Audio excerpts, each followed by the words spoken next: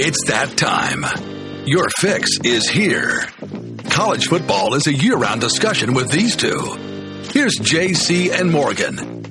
Mike Morgan of ESPN and JC Sherbert of 24/7 Sports have you covered. Beginning right now. Welcome in. It's another installment of JC and Morgan, number 192 if you're scoring at home. He's JC Sherbert of 24/7 Sports. I'm Mike Morgan of ESPN, the SEC Network. We are continuing with our hit parade of guests here, that time of year where we love to chat with some of the latest and greatest that cover college football, that eat it, that breathe it, smell it, live it. And Tom Luginbill qualifies. One of the few members of the multi-guest performance. This is an encore. We haven't had Lugs on in a couple of years. Very few make it to the two-timer club, Lug, so you're already a distinguished honorary member. Congratulations on that. Wear your crown proudly. Oh, I will. But now I'm a little concerned that I didn't come on a few months after. It's been a few years. Well, you're a busy man. What does that say? You're a busy man. Sometimes I have to weigh, okay, how much does the guest really want to do this? Because you talk for a living. You don't just, analyze and work games on Saturdays. You got Sirius XM shows and you're all over recruiting. And I'm like, I don't want to bother Lugs and be somebody else asking to get his 2 cents on this, that, and the other. And I don't take rejection well. So if you would have said no to this, I might have just quit the whole damn thing. So thank goodness I didn't. Yes. You said yes for mankind. You didn't do it for me. You said it for the audience. For the people. Thousands. For the people. We're all about the people, and I like to think about the kids as well. We were just talking before we signed on. Spring ball has come and gone. I had the Tar Heels of Drake, Maine, and I had the LSU one, which is weird because they're replaying it now on the SEC Network. So, which is also weird because that was my 2 spring games last year. Are you serious? I did not know that. North Carolina and LSU. Yeah, that's crazy. Yeah, and I did. I lived the life of Lugs for one day. I had the wireless mic and roamed the field while calling it with Aaron Murray. It's something I've never done.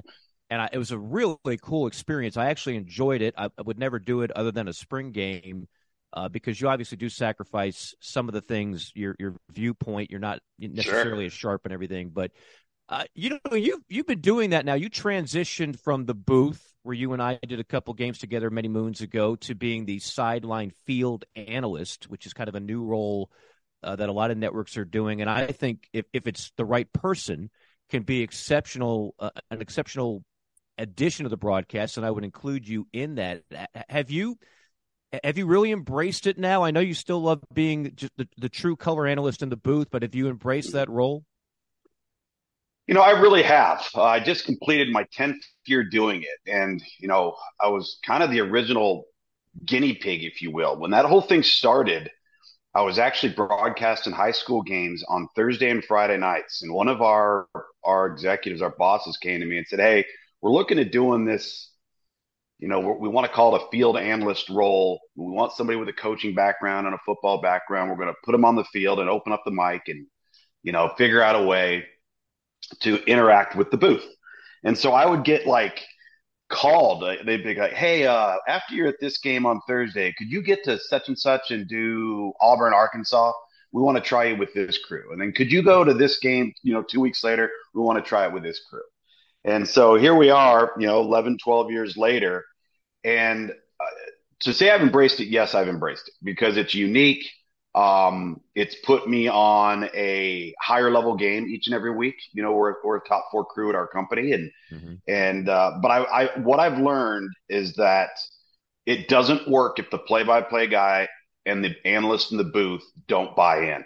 Right. Because if you let ego get involved, then the role of the field analyst is going to disappear because the guys in the booth will block it out. Right. And I've been very fortunate with Dave Pasch for 10 years. Initially, it was Brian Greasy. Then it was Greg McElroy for 4 years. Dusty, Dvorak now the last 2. And they all get it, right? Like they get it. And it's I think it's a great interaction. It's a different perspective. It's a counter to what's being seen and said from the booth level down to the field level, and the sights and the sounds and the things I'm able to pick up on that I can lend to the broadcast is unique because you're not going to get that from their perspective. And then what they can lend from a bird's eye view is a vantage point that I don't have. So we've kind of tried to marry the thing together and make it sound as true to a 3-man booth as we can. Is there any game that stands out in the last few years for you? Because like you said, you're working some pretty premier games. Mm-hmm. That is the advantage that you have with that crew, with that assignment. Anyone that stands out? No, I don't know if there's anyone that stands out. They all tend to blend together, right? Yeah, sure. We've had some, it's interesting. Everybody kind of talks about the New Year's Six bowls as being like the bowls you want to be assigned to, right? Like you want to be assigned to one of those bowls. And there's validity to that.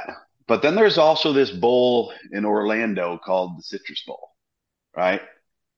And that game, a lot of people don't realize that game kicks off at noon on ABC and leads into a playoff game and will outrate, from a viewership standpoint, half of the New Year's Six games.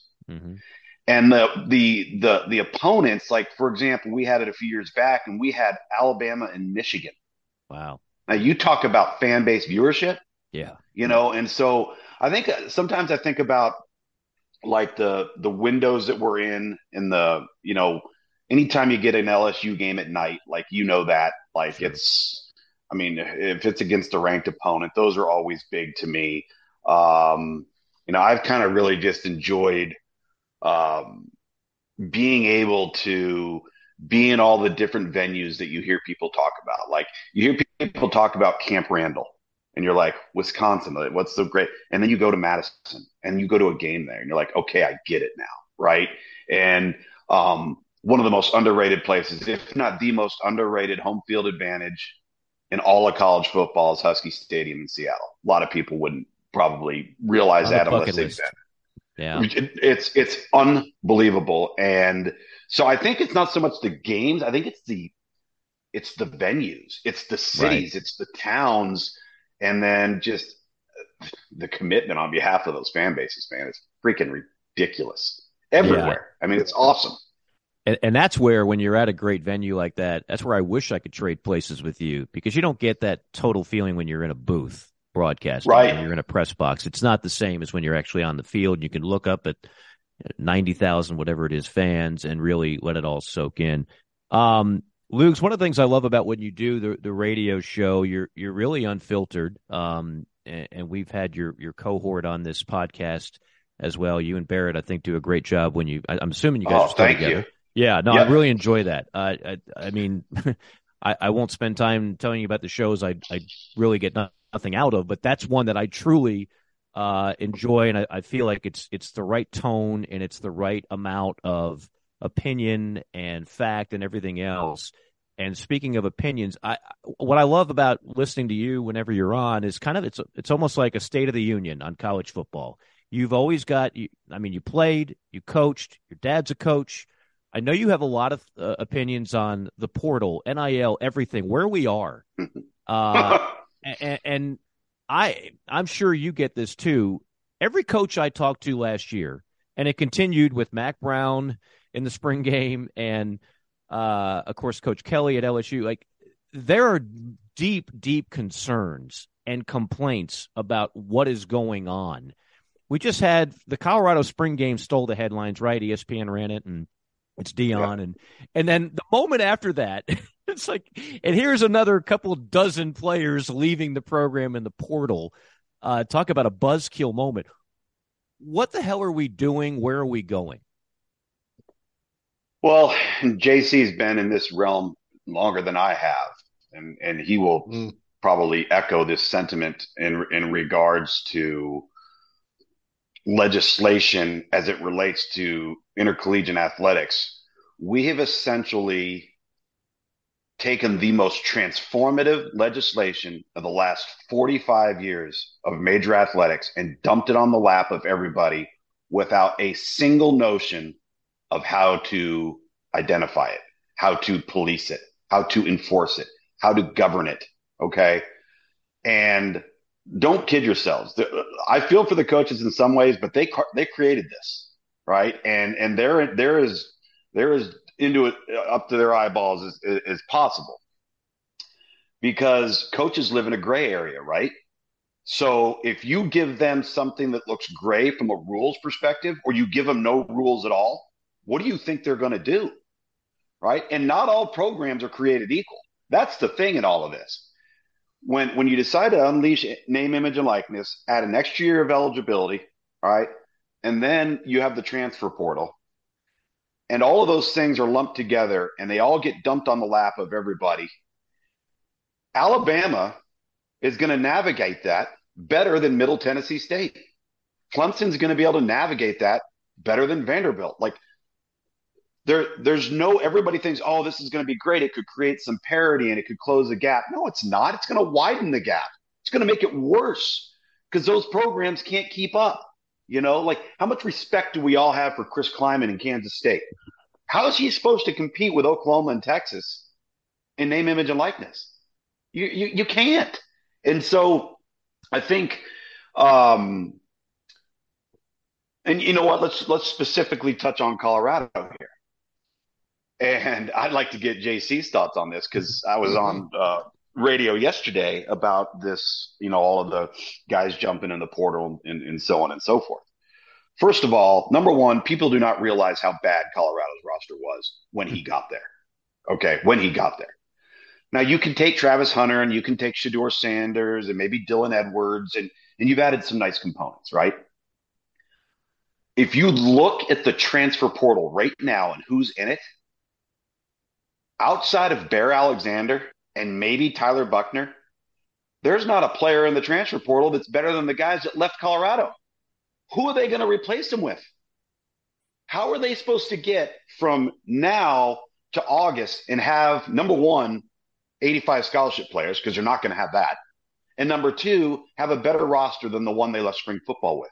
It's impossible. Now, I hope Deion Sanders has a plan. He better have a plan because you're not going to be able to replace all those guys, and you're certainly not going to be able to do it with an upgrade. And what's the whole point of the transfer portal?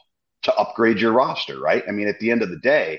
And so this Colorado thing, I know all those people showed up for spring football, and that's fantastic. It's going to happen when they're 2-10. You know, what's going to happen if they were to start off, because their schedule is not easy. Mm-hmm. It is not easy. And so that thing just might take a little bit longer than I think. I don't know, not even Deion, if you can just wave a magic wand and have that thing fixed overnight. And over the last 72 hours, I'm more convinced you can. Well, the roster's completely gutted, Tom, and it's like, you're right. The portal is not what we'd call stacked right now. No. And I don't think, I think what Deion wants to do is go get, you know, poached blue chippers and things like that. You know, like I follow South Carolina pretty closely. The Gamecocks beat Clemson last year with a transfer from East Tennessee State, a transfer from James Madison, and a transfer from Wingate. And there's schools like that I think use some ingenuity and do get kids out of the lower levels that come and make an impact that you don't hear about. I don't think that's the plan for Tim Brewster and Deion Sanders and those guys. I think they want to go get dudes, real dudes, and there's just not any dudes out there. And so that's and I mean, their best player on the field the other day offensively, I think the receiver in the spring game just up in the Lamonius Craig. Yeah, and I'm like, wow, you know. And you mentioned Bear Alexander. Well, where's he going? He's going to Southern Cal. You know, and you mentioned Tyler Buckner, and this is my question for you here because some news just came across. Tyler Buckner is visiting Alabama. Mm-hmm. That quarterback situation down at Alabama has intrigued me all spring. Didn't seem like there was a guy that came out ahead between Milroe and Simpson. Yeah. Now here comes Tyler Buckner, who I think is a pretty good player. You know, had a pretty good Gator Bowl and was the starter at Notre Dame at the beginning of last year before he got hurt. Mm-hmm. How does that maybe impact that battle if he does follow his offensive coordinator to Tuscaloosa? Do you see him maybe starting over those two guys? Well, he brings experience. He's played, and I think that's something Nick Saban would value. That's the downside to you've got to look at the last 2 to 3 iterations of the quarterback position at Alabama. There was a rotation of Tua, Jalen, then transition to Bryce. Guys had played some. Now you got Jalen Milroe outside of the Arkansas game and Ty Simpson, who hasn't really played at all. If you're looking at Tyler Buchner, you can at least sit there and say, oh, this guy's played meaningful snaps. You do have to ask yourself, is he an upgrade? Is he better than what we currently have? Because I think it was very clear that Sam Hartman is going to be the guy at Notre Dame. So Tyler Buchner's looking to go somewhere where he feels like he can start. I can promise you Nick Saban's not promising him that. That's just not how Nick Saban operates. So he's either going to hear what he wants to hear or hear what he doesn't want to hear and then make his decision based on that. But I don't, Nick Saban's not going to do that. So I do think he's talented. I think he's a kid that's got a lot of upside. He did not get to play his senior year in high school because of COVID. So there's some development there that still needs to happen. I kind of felt like when he did play that he's one of those guys that doesn't deal with or hasn't dealt with a mistake very well. He seems to let it linger with him, and he doesn't respond or rebound quick. It seems to kind of stay with him. That may be a maturity thing that I think he's got to get past. But you're right. You just mentioned Buckner, Bear Alexander, and I was going through the list yesterday, and I'm seeing guys. Well, I'll give you a prime example. The two Barrington brothers at BYU that transferred to Baylor. All right. Mm-hmm. One of those guys, one of them might be a first rounder. The other one's probably going to get drafted, right? So they lose two of their best offensive linemen to the portal, and they replace them. All right.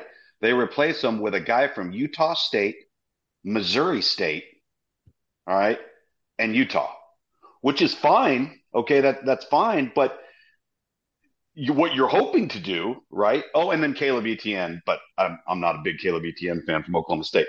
What you're hoping to do is go into the portal when you lose somebody and get a player that isn't going to be very much of a drop-off. And the guarantees of that are almost zero. Like it's if you're USC right now, they're so devoid of talent up front on the defensive side. They could have taken Kangaroo Alexander.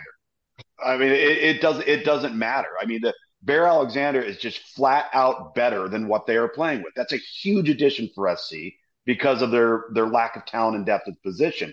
But that's the exception right now in the transfer portal, not the norm. What's the vertical leap on Kangaroo Alexander? High. Pretty high. I think he'll perform well at the combine in that area. Hell of a boxer too. Hell of a boxer too. Yeah. You don't want to mess around with Kangaroo in the ring, no doubt about it. So with that being said, and I'm talking to two guys that have been at the upper echelon of following recruiting for years.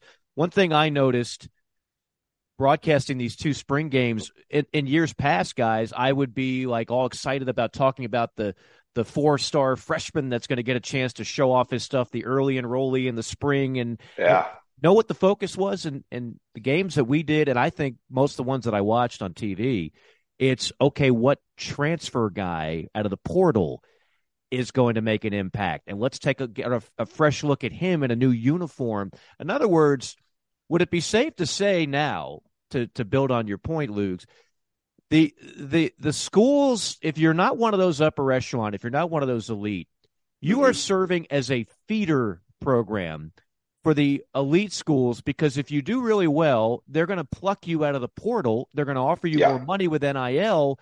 And so this vicious cycle that some people thought would stop, and like you said, more parity with NIL, it's not getting better. It's getting worse. It's absolutely getting worse, and it will continue to get worse. And I feel for those FCS and Group of 5 coaches that are damn fine coaches and even better evaluators, because they're not getting college-ready guys, right? They're having to project. And then they bring this guy in, they fight and battle their peers for him, they get him, they bring him in, they feed him, they get him bigger, they get him stronger, they get him faster. Next thing you know, the guy's a redshirt sophomore, he's got 2 years of eligibility, and he's first team all conference, and he has now going into the transfer portal, and he played at East Carolina, and now he's going to have opportunities to go play at Michigan, right? And it's like, what do you tell that coach? Like, what do you tell that program? Because those programs don't recover from that. Right? Like, You can lose Christian Wilkins at Clemson, and you're playing with Tyler Davis. All right, you just hit the ground running and off you go. You lose a first team FCS All American or a first team All Conference guy or a double All Conference guy in the Sun Belt. That next guy is not the same guy. Mm-hmm. You're a developmental program, so it's not like you just plug and play like the big boys do, and that's got to be awfully frustrating. We've only got a few minutes left. I wanted to. We just took a trip to Negative Town. I hate doing it. I promised myself I'm never going to talk NIL and portal, but I can't help it. It's just because it dominates the sport right now. It's unavoidable. And Tom's take is awesome on the whole thing. You know, I mean, right. So that's it's a function of guest. I got to be honest with you guys, and I'm gonna say this sincerely. I want to come back on with you and spend about an hour. And really kind of go through some of these things. And I'm sorry we're short today. Yeah. Okay. But I will say this about name, image, and likeness. Name, image, and likeness is based off of two things right now. Your value as a player, and if you have any type of value on social media because you have a presence or you have, a talent on social media. Okay. So everybody wants to get paid, right? What they don't realize is the only way you make money in name, image, and likeness is by being a productive football player. Okay. Mm-hmm. I don't, everybody wants, so-and-so is offering me this. Dude, you ain't played a snap. What are you talking about? Like, right. You want to get paid for doing absolutely nothing. That's not the real world. And the problem with them, name, image, and likeness right now, guys, is you can't put performance clauses in the contracts because they're not employees. Right. So what you contract a guy to, like Miles Brennan at LSU. Miles Brennan decided, I'm not going to play football anymore. You still got that NIL deal. Yeah. Yep. Right? I mean, it's like, that's not reality. It's not something for nothing. Like, you take a Bryce Young. Bryce Young's worth whatever anybody wanted to pay him. You want to know why? Because he freaking produced. Mm-hmm. Right? You take DJ Uiagalelei. Who's more disappointed in him? Dabo Swinney or Dr. Pepper? Yeah. They didn't exactly get return on investment on that one. Right. So where's the return? De'Aaron King, Spencer Rattler at Oklahoma. All of it backfired. It all backfired. Like we've put this cart before the horse, and it's maddening. And I just think that we've gone down a path that you can't put the pace back in the tube. And I'm all for guys earning based off of their name, image, and likeness. But your name, image, and likeness has to be founded in something. Well, What is that? It's production, actually perform. And you know what? When they get in the real world one day, and you guys all know this, we all know this, we have to perform, right? Bottom line, we got to perform. And in the real world, I'm not signing you to a 1-year deal, giving you a bunch of money so you can hit the portal and go for the next best offer. In the real world, I've got you for multiple years, and you can't just get up and leave when you feel like it. That's what the NFL is. That's what the real world is. Closing minute or two here. Give me something positive that you're looking forward to. Give me something you're excited about, you're jacked up about the 2023 season. I'm really excited to see. I love when we have seasons kick off where there's fresh faces at the quarterback position for marquee programs. I always find that so intriguing, right? So Ohio State, right? Alabama, okay? Georgia, right? I mean, this is going to be fun to watch these programs that have had such a luxury of outstanding quarterback play. What do they do? Like, do they hit the ground running? Do they struggle for a while? Who knows? Okay. I will leave you with this as I look at the backdrop of your camera. I am with you. Jaws is the #1 movie of all time. Shawshank Redemption not far behind. At number 2, I think we can all agree America is clamoring for another Morgan Luginbill Mac matchup in November. So I look forward to seeing you at Eastern Michigan when they take on the Chippewas of Central Michigan. As long as it's in Ypsilanti and not, what do you call it, Mount Pleasant. Mount Pleasant. All right. If the bosses are listening, take note of that. We've got location requirements to make sure that happens. Luke's always a pleasure, man. And we'll take you up on that offer. Next time we'll go unplugged. Let's do it. Full hour. Let you just rip, man. Let you just rip, because I think you're as good as anybody when it comes to the big picture stuff like that. Always appreciate your time, and look forward to catching up soon. Thanks, guys. Take care. You got it. Thanks. Thanks again to Luke's. Always good stuff. Brings the heat every time, and we'll definitely take him up on his offer. Go full-fledged, unfiltered, uncensored, and untimed Tom Luginbill next time that we have him on here on JC and Morgan. JC, last time you and I spoke, spring ball was underway. It is now wrapped up. The rule changes, I think it just came up on our phones when we were live on the air last time. We'll get into some of that before we take a trip to Hollywood. The Colorado story, I think, is fascinating in so many ways. I know you have some thoughts on it as well. Yeah, I just don't know how you're going to get back to where you need to be even competitive. Injuries happen. We know that. We know depth. And look, I agree with Tom. I mean, I said it, I don't know if it was this podcast or another. I know Tim Brewster, their tight ends coach from way back. I know his son. We used to work together. I consider him a friend. And so I'm watching Brewster's meeting with the team, and he's getting everybody fired up and all that. He's the tight ends coach for Deion out there. And I'm looking at that room full of players, and let's just say very few of them passed the proverbial eyeball test, Mike. Mm-hmm. They sort of look like Lockport High School, near, which is our kids' school here. I was like, wow, they've kind of let things slip. But when you hire Carl Durrell, and that's your big plan, and you fire McIntyre, who actually won a division, and you hired Durrell or whoever else you've hired out there. That's I guess they had the 1 year of the coach at Michigan State. What's his name? Who's the head coach at Michigan State? I know. Really? Now you just come on. Yeah, that's one of those mid-40s things we're doing right really? now on the podcast. If you didn't ask me, I would have told you in 2 seconds. We talked about him 100 times the last couple of years. A million times, but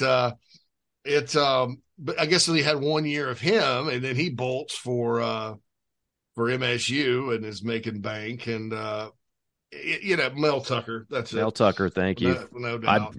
SEC guy. Former Georgia DC. I saw him. I interviewed him when he was the DC at Georgia. No doubt. But she had the 1 year Mel Tucker, and then so your answer to replace him was Carl Durrell, which was he was a very average coach at UCLA. I mean, you almost would rather have gone and hired Jim Mora Jr. Who I think can actually coach. So it's been a series of terrible hires out there. So you go all in on Deion, and Deion gets there, and it's like, there's not a lot of players, and there probably wasn't going to be, right? But I doubt they have a robust walk-on program either, Mike. I mean, so who is going to be doing the playing? I mean, that's my question. They've got enough for a 2 deep. And like Tom said, there's no, they're going to pick off a couple of guys here and there in the portal, but the portal's about to close in 4 days. And then it's just kind of is what it is, and whoever's out there. So I don't know how they're going to be competitive. I like Shedeur Sanders, Deion's son at quarterback. I don't love him. Obviously Travis Hunter is an elite player, but man, you need more than just a couple of guys. And I don't know that I'd be very shocked if his staff didn't realize that and Deion didn't realize that. But I also, like Tom said, I don't know that bunch out there is, I think, they want to go get 4 and 5 star guys, and that's kind of what their expectation is. And some staffs, like he mentioned Kansas State has to be resourceful. They have to go find players that are just as good or close. I don't know that that's the plan at Colorado. So it could get ugly this year, and because I just don't know at this point how they're going to do it and field a competitive roster with this much churn. And see, then the other problem is, Mike, if you go and you just kind of take warm bodies, you're going to be right back in the same situation next year looking to upgrade. So you're having constant churn. And that's not a recipe for winning football games. Football does require some togetherness and team and things of that nature, sort of like we found out about with Texas A&M this year, right? And Miami, loads of talent on those two rosters didn't play together at all. Right. A&M, to their credit, they were competitive at times, but Miami, my God, so anyway, that's just it's interesting. And then my other question is this with Deion Sanders, and I'll pose this to the audience. Is Deion Sanders just a helicopter parent who will just get out after his kid graduates? Because there was no discussion about who the quarterback was going to be out there. It was right. He introduced his son to the team and said, "There's your quarterback." Right. What happens when Shedeur moves on to the NFL or whatever, and he's still building? I mean, he's a multimillionaire and a celebrity. Is he gonna? Does he have? I know he has a passion for coaching, and I do think there's something to be said for him as a coach. I think he did a great job at Jackson State and all that. But what's the motivation? Is it your kid? And when when the kid leaves, what's gonna? Are you gonna still have that desire? And that passion? And is it going to still be fun, especially if you're getting your head kicked in, either in the Pac-12 or in the Big 12, or the Big 12 Part 2? Yeah. So it's interesting, very interesting situation. I think, look, if there were a Vegas line, Deion Sanders 3.5 years in Boulder, I hope I'm wrong, but I'm taking the under. And it's not just and you bring up a great point. I haven't thought about that. Is it all about coaching his son? No, I think if they're successful, Deion would love to hang around. I think if they're winning Pac-12 championships, assuming they're still in that league in 2 years, 3 years, I think he'd love that. Does he need the money? No, but I think he's on a mission and he's got a point to prove. I've said all along, I think this is good for college football in the respect that it reignites a fan base, and you could say even a part of the country. It is like a reality show. I've made that analogy as well, and I don't mean that as pejorative. I mean, it's fascinating to see if this is going to work or not. This is better than Last Chance U, but it is somewhat experimental. Okay, I mean, you mentioned the job at Jackson State. They did not win that conference. They did not win the championship, right? They got there twice, lost both times. They clearly had a talent advantage, which I actually know, having done a few of those games, MEAC, SWAC. I mean, not everybody was a big fan of Deion in that league. He created a little bit of tension. There's a lot of the other coaches that have been busting their butts in that league for years are like, this guy just, again, helicopters in based on his name with virtually no coaching background, and he is the toast of the town, and we can't give him enough national attention, anything he does. And if you watch social media during the spring game, it was a love fest for Deion. And people that could care less about Colorado football, but they just love this whole idea. And the national media is going to be rooting for him to succeed, or going to be championing his cause.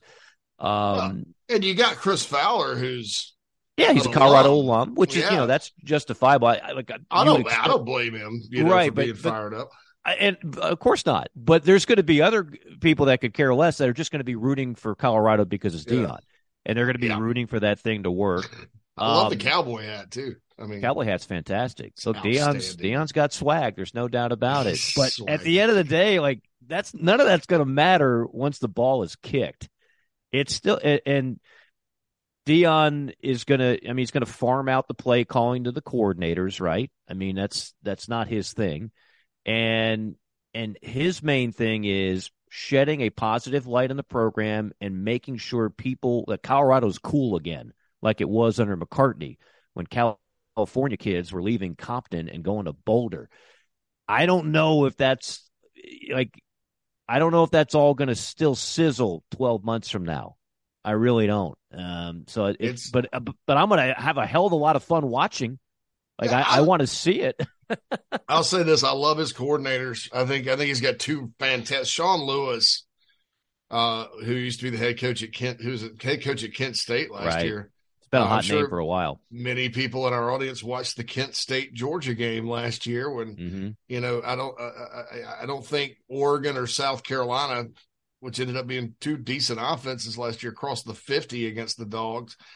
Kent State threw up a mighty 22 points in Athens. So I think he's fantastic.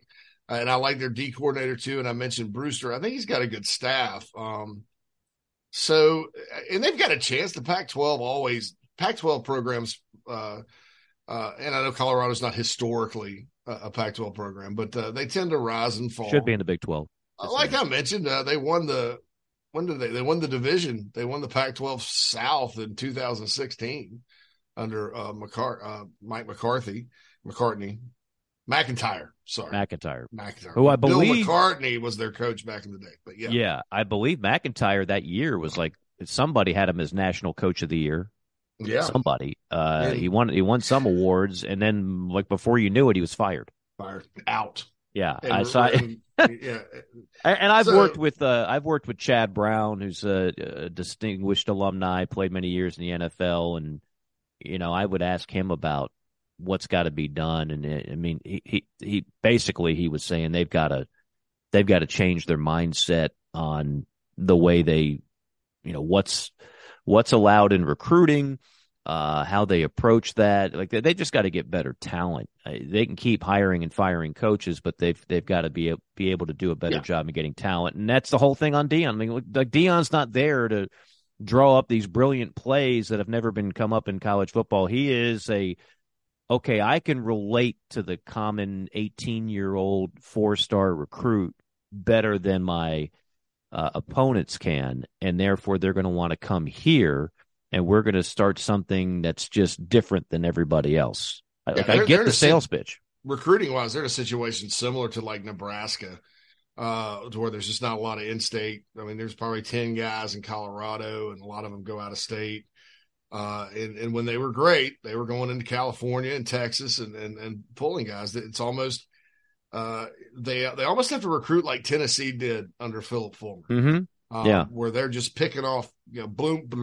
You look state to state, and in the top 10, and you got your usual suspects, and then boom, Colorado picks off a couple of them.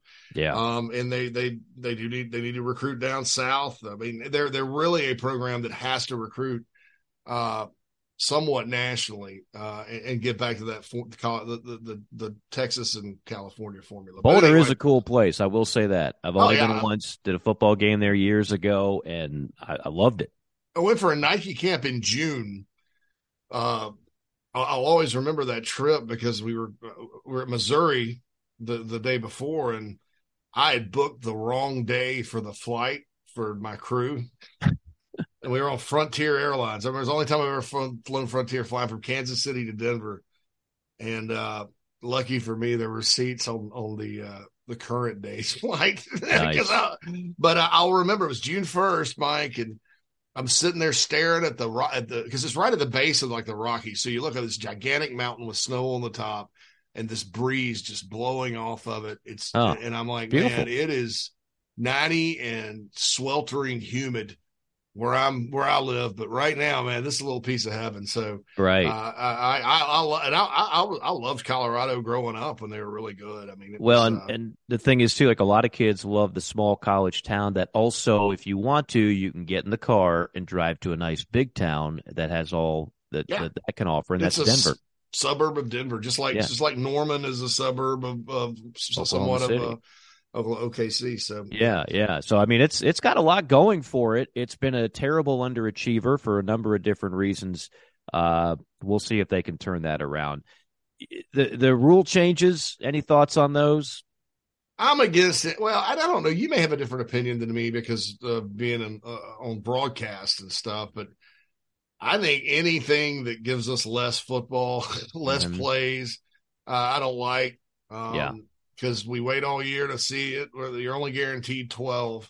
Right. The other 353 days, we're discussing what out of it. And I just, Mark Richt said this because they tried this in 2003, and it was almost egregiously fast how the games were going. And Rick did, he's kind of this understated, cool guy. He's like, well, I don't understand why we're doing this, because the fans, they love football. Pretty good Mark Richt impersonation. Football. Yeah, he just cool. You know how he's like cool all the time? Hey, he's super cool. How's it going, Mark Richt? Kind of like football. It's been pretty good to me. And I don't understand why we're taking what away you're talking about. Love. So now it would have been a little worse had they not stopped the clock inside 2 minutes. Yeah. I like that. I think maybe a 2-minute warning could come to college football, since they want to try to do that. But it's I don't know.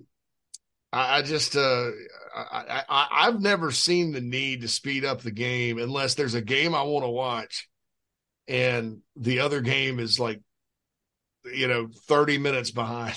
Well, that's part of the and you just hit on part of the reason why they're let's be honest.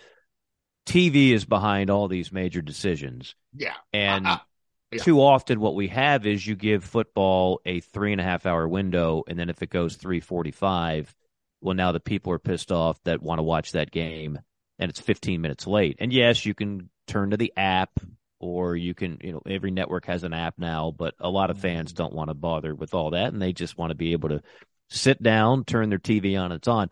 I'm with you in a key phrase you said, total plays. See, if I don't want to see less plays, I like plays. I'm there to watch plays. I don't. Where it becomes a concern is the dead time. I mean, that's the whole thing in baseball. Like baseball's fine. You just had to get rid of some of the dead time, and they've done that in the college and pro game, and I think it's a better product. I don't think we really had that problem in football. So I don't know if any of this was necessary. To me, stopping the clock on a first down is a major part of the college game, and I realize they're keeping it in the final 2 minutes. But I don't know how I feel about that either. Eliminating back-to-back timeouts, that should have been done years ago. We don't need that. And there was a third thing that was kind of inconsequential. I can't remember that they did to the rule modification. But the major one by far and away was to no longer stop the clock on a first down. And that's obviously going to change some things. Heck, the service academies are thrilled to death about this. Navy football is all in on this. But I don't know if we really needed it. And I'm not even sure how much time it'll cut off the clock. There's other ways to do it. I've never met a person that says, if only we had a longer halftime. Like NFL is 12 minutes, college is 20. And again, I'm going to offend a trombone player or the big drum and the triangle guy and whatever else they do in the band. The triangle guy. The triangle guy. Isn't there a guy that just sits there and dings the triangle? We need more cowbell. I got more cowbell.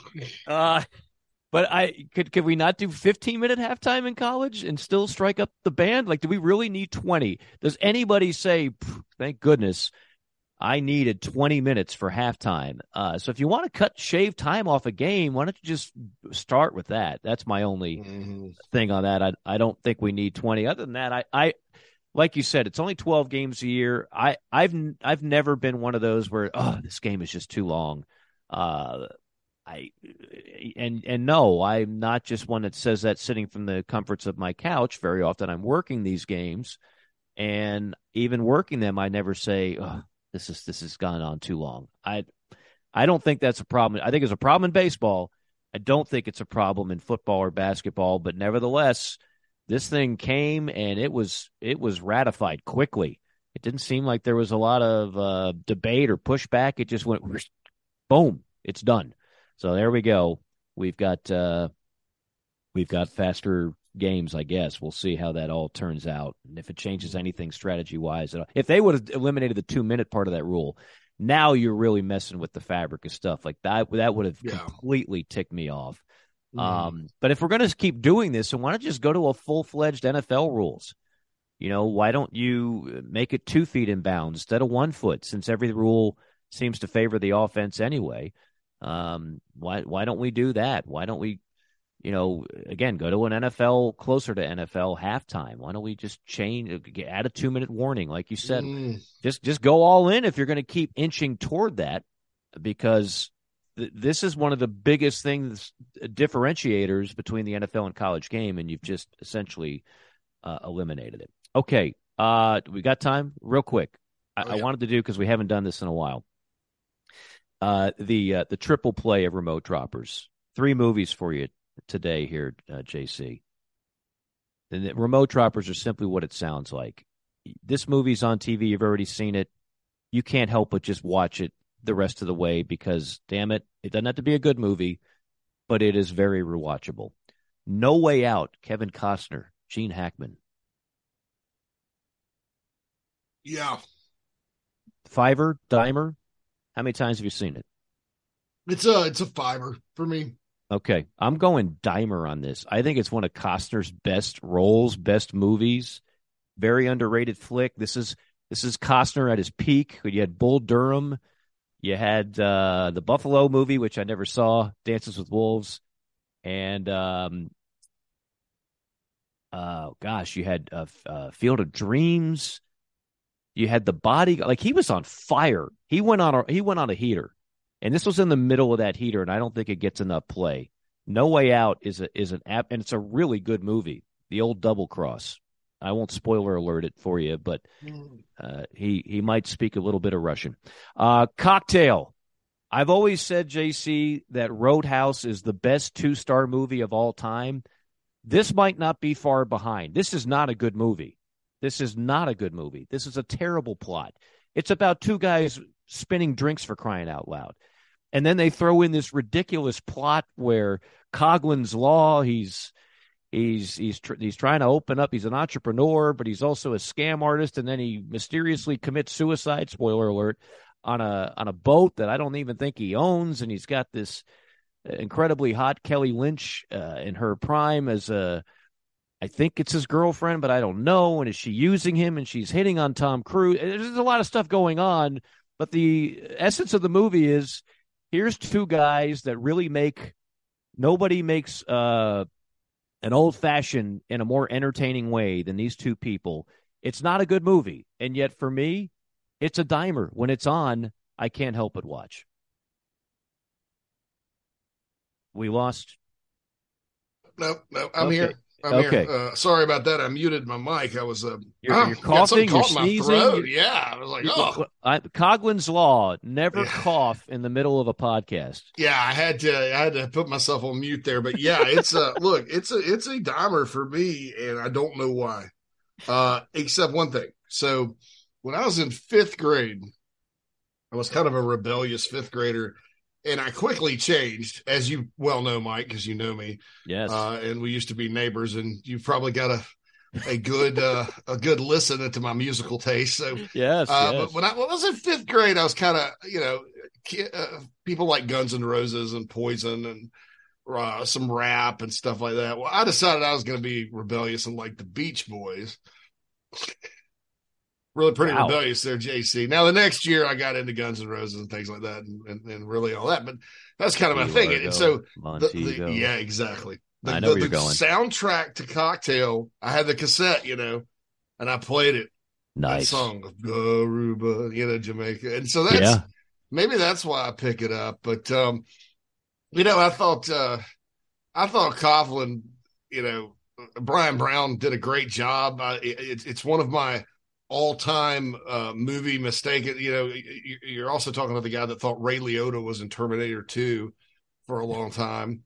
It'd be a better movie if he was. I thought it was Robert Loggia in Cocktail playing Doug, but that's not the case. It's Brian Brown, and I was corrected about that. But Robert Loggia is one of my all-time favorite actors in the movie Independence Day, which to me, then you get the cash, Tony Montana. Then you get the cash. Yeah, he was a little weird in Scarface, but he has the best line in Independence Day at the beginning when they figure out the aliens are there. He's like, "Give me the Secretary of Defense, then wake him." I've still never seen that movie. Oh my God! I know, Mike. I know. I got to see the program still. I'm obviously behind on a lot of things. Independence Day. The first time I saw it in the theater. I don't know if I'd like it, to be honest with you. The first time I saw it, it was tense because it's plausible. It's like it's plausible up until the point. I don't want to spoil it for you, but there's something that happens with Bill Pullman, who's the president, and the It's got Will Smith in it too, right? Will Smith before he slapped well-known comedians. Jeff Goldblum is in it. And let his wife control his life and humiliate him. Yeah. By the way, the Chris Rock stand-up on that subject, awesome. Off the chain. We didn't talk about that. I watched it live on Netflix. That is outstanding. Ooh, boy, collective outrage, something I've talked about for years on this podcast and other platforms. It's when he delivers the knockout punch on Will Smith. Dude, it's brutal. Like, whoa, man. It's brutal. But anyway, there's a lot of relatively famous people that are in it, and then some people that you never heard from again. But Jeff Goldblum's really good, and Bill Pullman is the president. But anyway, the late Robert Loggia is like the Joint Chiefs or something like, or Assistant Secretary of Defense, something like that. I don't know. But anyway, long story short, I always got Cocktail confused. I've always thought Robert Loggia was in it, and he wasn't. So any movie that adds Robert Loggia in post-production, I think is a better movie. So yes. I'm all for that. Maybe we could have Robert Loggia as an opposing coach to Bud Kilmer in Varsity Blues, the final of the triple play of Remote Droppers. This is not a great movie either. Most sports movies are not, but for me, it's a dimer. Jon Voight makes it a dimer, playing the hateable, disdainable Bud Kilmer. Bud Kilmer clamoring another state title in Texas state high school football. It's so over the top bad in so many ways, and yet I can't look away. I'll say this, man. If you were writing a script and you were coming up with a coach's name, I want to pin a medal on the person that came, like, let's call him Bud Kilmer. Yeah. West Canaan High School. West Canaan High School, Mox. I don't want your life. West Canaan football might have been the highlight of your life, but I don't want your life. I don't want your life. There goes my hero. I mean, come on, man. That's a dimer for me. And Billy Bob. You don't lose sight on Billy. I did a deep dive. R.I.P. By the way, Billy Bob, the actor, unfortunately passed away. I was doing a live show in Atlanta years ago, and somehow this movie came up, and we started talking about Billy Bob, and I kept going to my co-host, a 10! I give her a 10! and he kept laughing, and as we're going on the show, I Google Billy Bob, and this was right before he died. He was still with us. But, Billy Bob in real life, that was like his only role of anything. I think he's from Georgia, and he was huge, but he lost a ton of weight after that movie. He lost you wouldn't even recognize him. And then sadly, Billy Bob, he's now the pulling left guard somewhere up in the heavenly gates. Ron Lester was his name down at Ron 45. Lester. He's from Kennesaw, Georgia. Yeah, so, he's a Georgia kid. Atlanta area, yeah. But anyway, that's a dimer for me. By the way, you mentioned Robert Loggia as a coach. He was Wally Riggendorf, the defensive coordinator. In Necessary Roughness. Yes, I forgot that. Wally Riggendorf. It's a classic role, Wally Riggendorf, which is another great name for a defensive coordinator. If you were going to write a name for a defensive coordinator, I would pat myself on the back if I came up with Wally Riggendorf. That's a great announcer name. I wish I could. Can I just change my name to Wally Riggendorf? Wally Riggendorf live here in Death Valley. Harry Carey and Wally Riggendorf here with you from Cubs Field. Want to give a shout out to Martha from Schaumburg today. Alongside J.C. Sherbert, I'm Wally Riggendorf. Signing off. That's fantastic. But there's so many things. The trick play, which is just basically it's like a hook and ladder, but a hook and ladder to an offensive lineman. And of course, nobody can tackle Billy Bob as he, with 27 concussions into the season, he's lumbering down the final stretch to score the winning touchdown. A lot of coaching, curious coaching decisions, quite frankly, by Coach Kilmer in this one. And then you have a full mutiny by his team, which even college football, we've had players that have kind of threatened this and have kind of laid down for a coach they want to see get fired. This was full-fledged, all in, like we're going to quit on our coach and we'll refuse to play the second half if he's out there. Bud Kilmer, played by the legendary John Boyd. All right, real quick, I know we're way short on time, so I won't do a deep dive, but I did see a movie, Air, and I will mention this. Good sponsor because we love movies so much. Look Movie Theaters. They finally just opened this up in Brookhaven, which is a suburb of Atlanta. They're in Texas. They're in Tampa. They're across the country. It's a beautiful movie theater where you can actually get great food and drink while you're watching the movie just delivered to you on your lap. So I'm all in. And by the way, we'll have tickets to give away. So the first one that tweets me at Morgan on Air, you got a pair of tickets to a participating Luke movie theater. I saw the movie Air. You know what it's about, right, JC? You know, it's Jordan and Nike. Yeah. Okay. I didn't know if I'd like this movie. I went in very cynical because I feel like I know the story and I don't feel like – I mean, I look at Matt Damon and I look at the guy, Sonny Vaccaro, in real life, and it's like, you know, is George Clooney not available? It's just it's a little bit of a stretch, and I don't know if Sonny was quite as poetic in his quest and his sales pitch to get Michael Jordan as Matt Damon was in the movie. And Ben Affleck can sometimes be a little bit cheesy and you know, I don't know if he's the most likable actor at times. But I will tell you, this movie actually works. I really enjoyed it. I did learn a few things. The performances are terrific. Is there a little, you know, creative license like anything in Hollywood? Yes. But if you like the 80s and 90s, like their ability to incorporate all those things that we loved growing up as kids in that era, it's in this movie. Viola Davis, of course, plays Michael's mom. Again, I don't know if Michael's mom was like Meryl Streep in real life, but it's brilliantly played. That was a big request, I believe, by Michael Jordan himself. Like, you need my mom to be played by this level of an actress. Anyway, long story short, I'm actually going to recommend this movie. Like, I actually think it was pretty damn good. And when it does get to the point that it's on cable, I don't know. I think it might be a $5. I think I would watch this again a few times. I was wanting to go see it, and you mentioned our sponsor, the movie theater or whatever. That's Look Movie Theaters. They have those around here. Fantastic. It was kind of a new thing for me. I was like, you mean we can go eat and watch the movie? You know, and drink. Have a few cocktails. It's perfect. When the shirtless scene in Top Gun Maverick came on, there was like 20 drunken teachers, male and female, by the way, that just went crazy. You know, wow. It's kind of It's kind of a cosmopolitan place, but they all walked in. You could tell they had been at happy hour since school let out, and they were just ordering margaritas. Teachers sometimes love margaritas, and you know, it's yes. My mom's a teacher, so I can say that, but it was something else. Teachers love margaritas. Yeah, something you could just tell they'd all been ever since school let out. Oh my god! And then when the recreation of playing with the boys came on, they were like, yeah. Oh yeah. You know? Hey, if I taught school in Chicago, I would have 12 margaritas Many a day. margaritas, no doubt. Yeah. So, but yeah, speaking of school, carpool's coming up. Yes, you got to go. Thanks to Tom Luginbill. Thanks to everybody out there tuning in once again. We'll keep it rolling next week. For JC, it's Mike saying so long. I would do it in my Robert Loggia voice, but I'm afraid I would sprain a few more muscles if I keep going to that impersonation. So just going to go regular here and just say goodbye, and we'll see you next time. So long, everybody.